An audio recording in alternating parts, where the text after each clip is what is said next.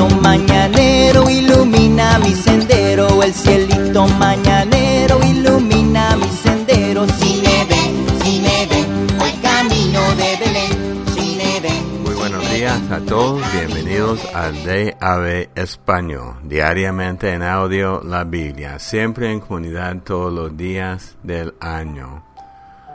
Hoy es el día 24 de diciembre, yo me llamo Roberto y estamos leyendo de la palabra de Dios para todos.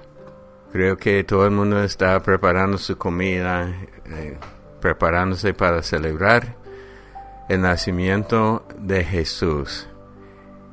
Y que siempre tomemos tiempo en familia para darle gracias a Dios por Jesús, por su nacimiento y por la salvación que nos ofrece.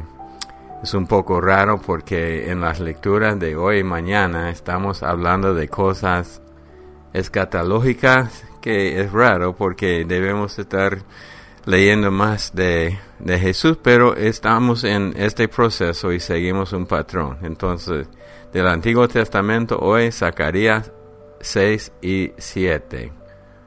Luego levanté la mirada de nuevo y vi 4 carros de combate que salían de entre 2 montañas de bronce. Al primer carro lo tiraban caballos rojos y el segundo lo tiraban caballos negros. Al tercer carro lo tiraban caballos blancos y el cuarto lo tiraban caballos con manchas. Todos caballos eran fuertes. Entonces le pregunté al ángel que me hablaba: Señor, ¿qué significado tienen esos caballos? El ángel me respondió: esos son los 4 vientos del cielo que están saliendo de su lugar junto al Señor de toda la tierra. Los caballos negros van hacia el norte, los blancos van al occidente y los manchados van al sur.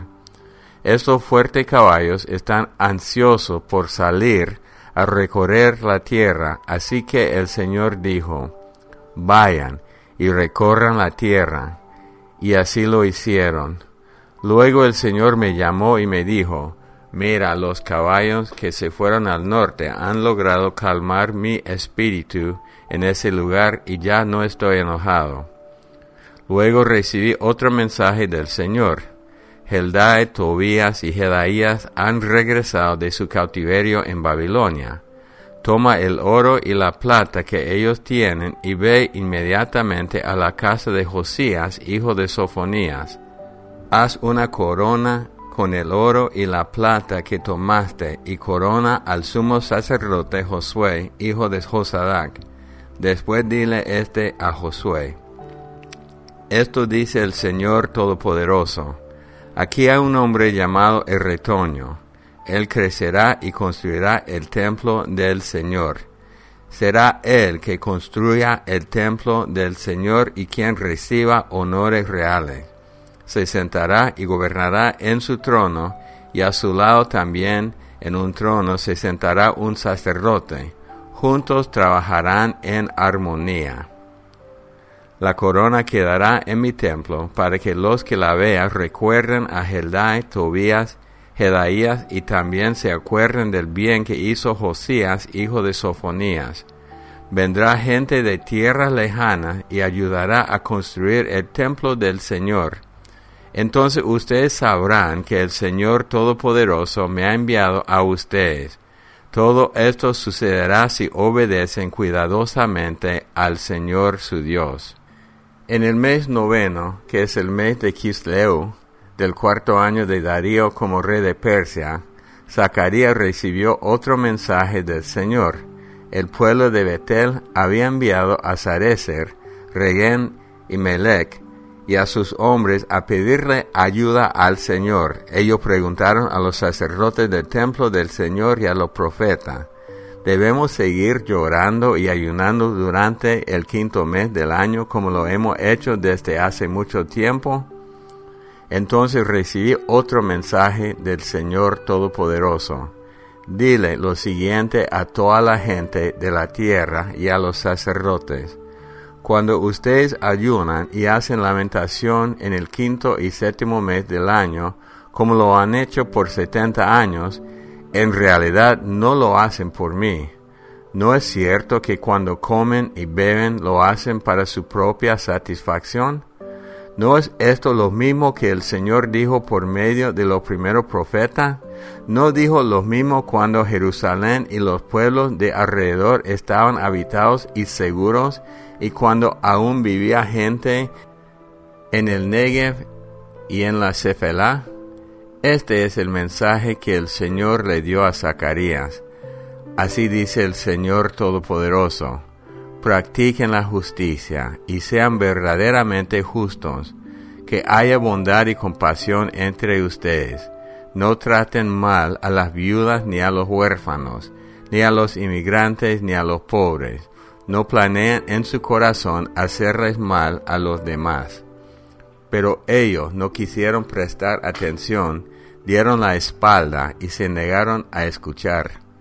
Endurecieron su corazón y no quisieron escuchar a los primeros profetas que les llevaban la ley y las enseñanzas del Señor Todopoderoso. El Señor Todopoderoso se enojó mucho. Por eso Él dijo: ellos no quisieron escucharme cuando yo los llamé. Así que yo tampoco los escucharé cuando me pidan ayuda, dice el Señor Todopoderoso. Los enviaré a naciones que ni siquiera conocen.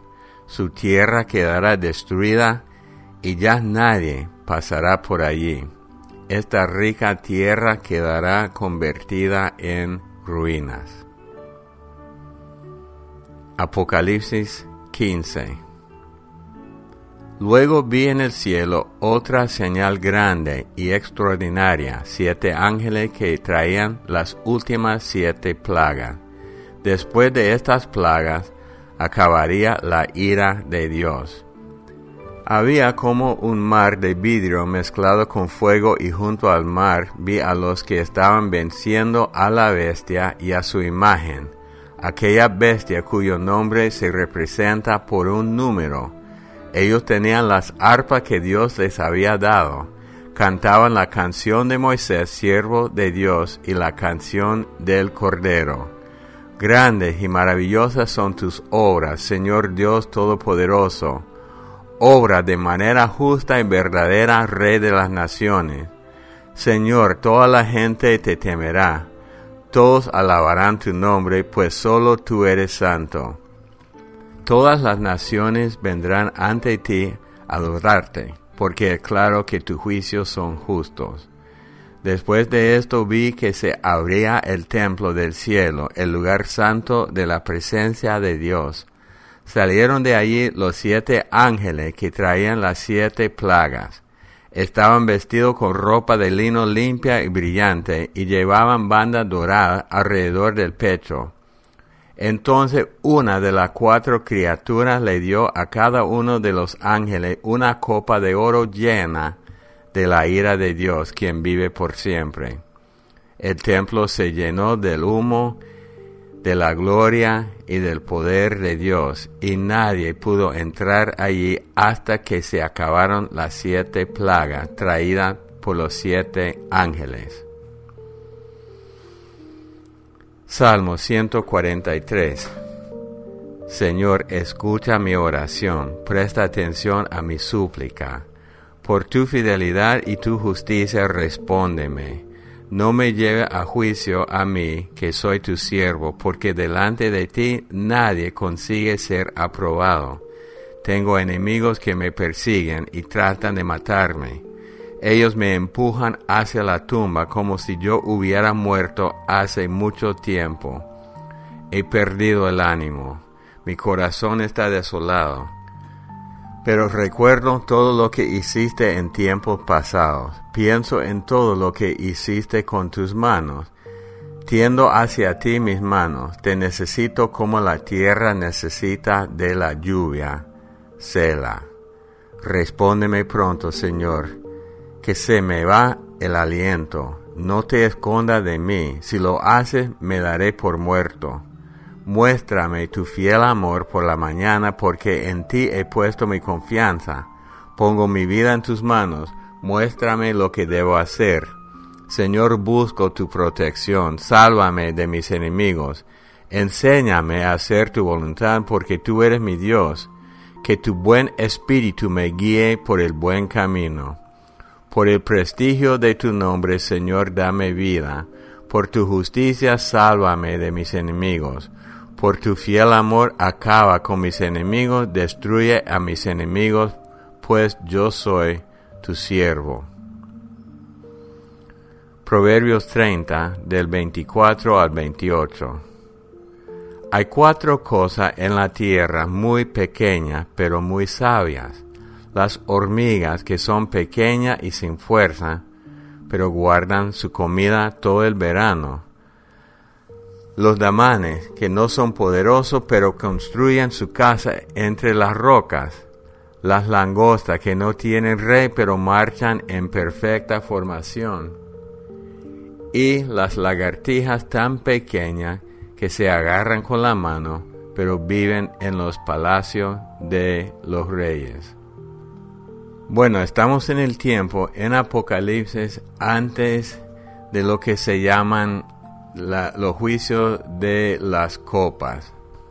En esta versión también las llama las últimas 7 plagas, cuando por fin se derrama toda la ira de Dios. Pero antes hay unas canciones en el cielo.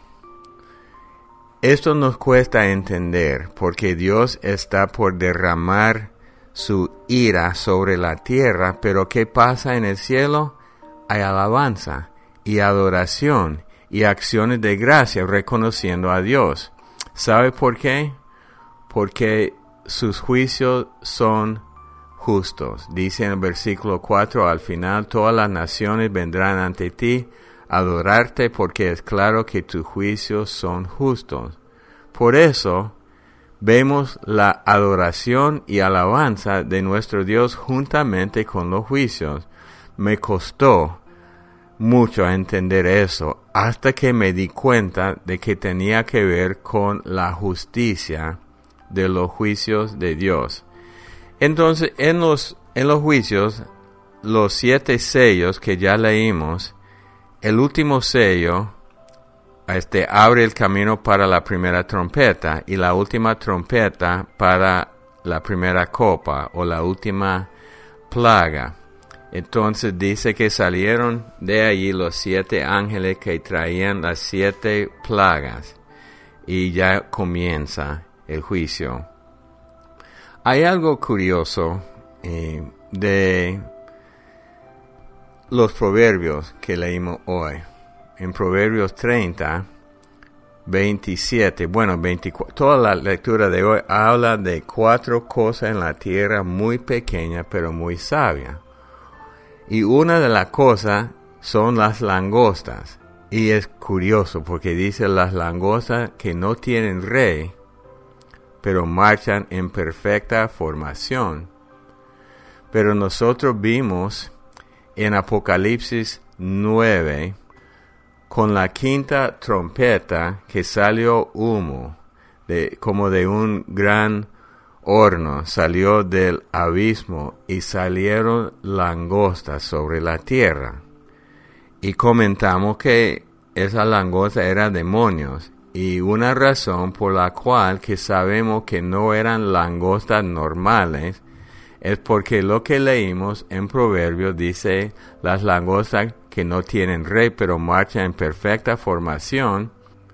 Y en Apocalipsis 9, versículo 11, hablando de las langostas, bueno, hablan de que tenían coraza como de hierro y muchas cosas. Dice: y tienen por rey sobre ellos el ángel del abismo, cuyo nombre en hebreo es Abadón, y en griego Apolión. Hace rato yo vi por primera vez esto, que aún Proverbios tenía un aspecto profético. Entonces estos animales, estas langostas, no son langostas normales, sino son agentes de Satanás. Interesante que Dios hasta usa a Satanás para traer su juicio sobre la tierra. En la Biblia vemos cosas interesantes como Dios usó a reyes paganos como Nabucodonosor para juzgar a Israel, pero para la gloria de Dios. Y en Apocalipsis, el diablo está peleando contra Dios mismo, pero aún así Dios usa a Satanás para llevar a cabo sus propios propósitos. Vamos a ver en el final de los tiempos que Satanás pensaba que era igual a Dios, pero Dios lo usaba, Dios lo permitía hacer cosas para la gloria de Dios, como en el libro de Job, como Dios le dio permiso a Satanás a afligir a Job, pero al final de cuentas era para la gloria de Dios. Y estos escorpiones o langostas que tienen aspecto de escorpiones son usados para la gloria misma de Dios. Oremos. Padre Dios, en este día te damos gracias y reconocemos de que en toda la Biblia tú eres supremo, tú eres Dios, y todo, lo bueno, lo malo, lo feo, es usado para glorificarte a ti. La Biblia dice que aún el malo, en su día de juicio, de condenación, glorifica a Dios. Señor, yo quiero que todos nosotros siempre te demos la gloria, pero de buena gana, y que estemos conscientes que aún las cosas malas que vemos en el mundo, las cosas que nos afligen, y Señor, hay muchas cosas que me afligen especialmente en estos días, que reconozcamos que tenemos que ser fieles a ti, pero al final tú vas a usar todo para tu honra y tu gloria. En el nombre de Cristo Jesús. Amén.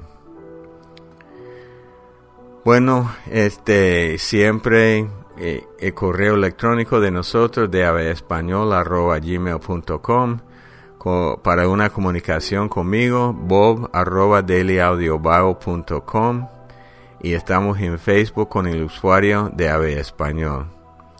Feliz 24 de diciembre, que disfruten su tiempo. Para los que están separados de su familia o no se pueden reunir con su familia, hay que reconocer que hay un Dios que nunca los abandona, y aún solitos pueden alabar a Dios y darle gracias a Dios por su Hijo Jesús.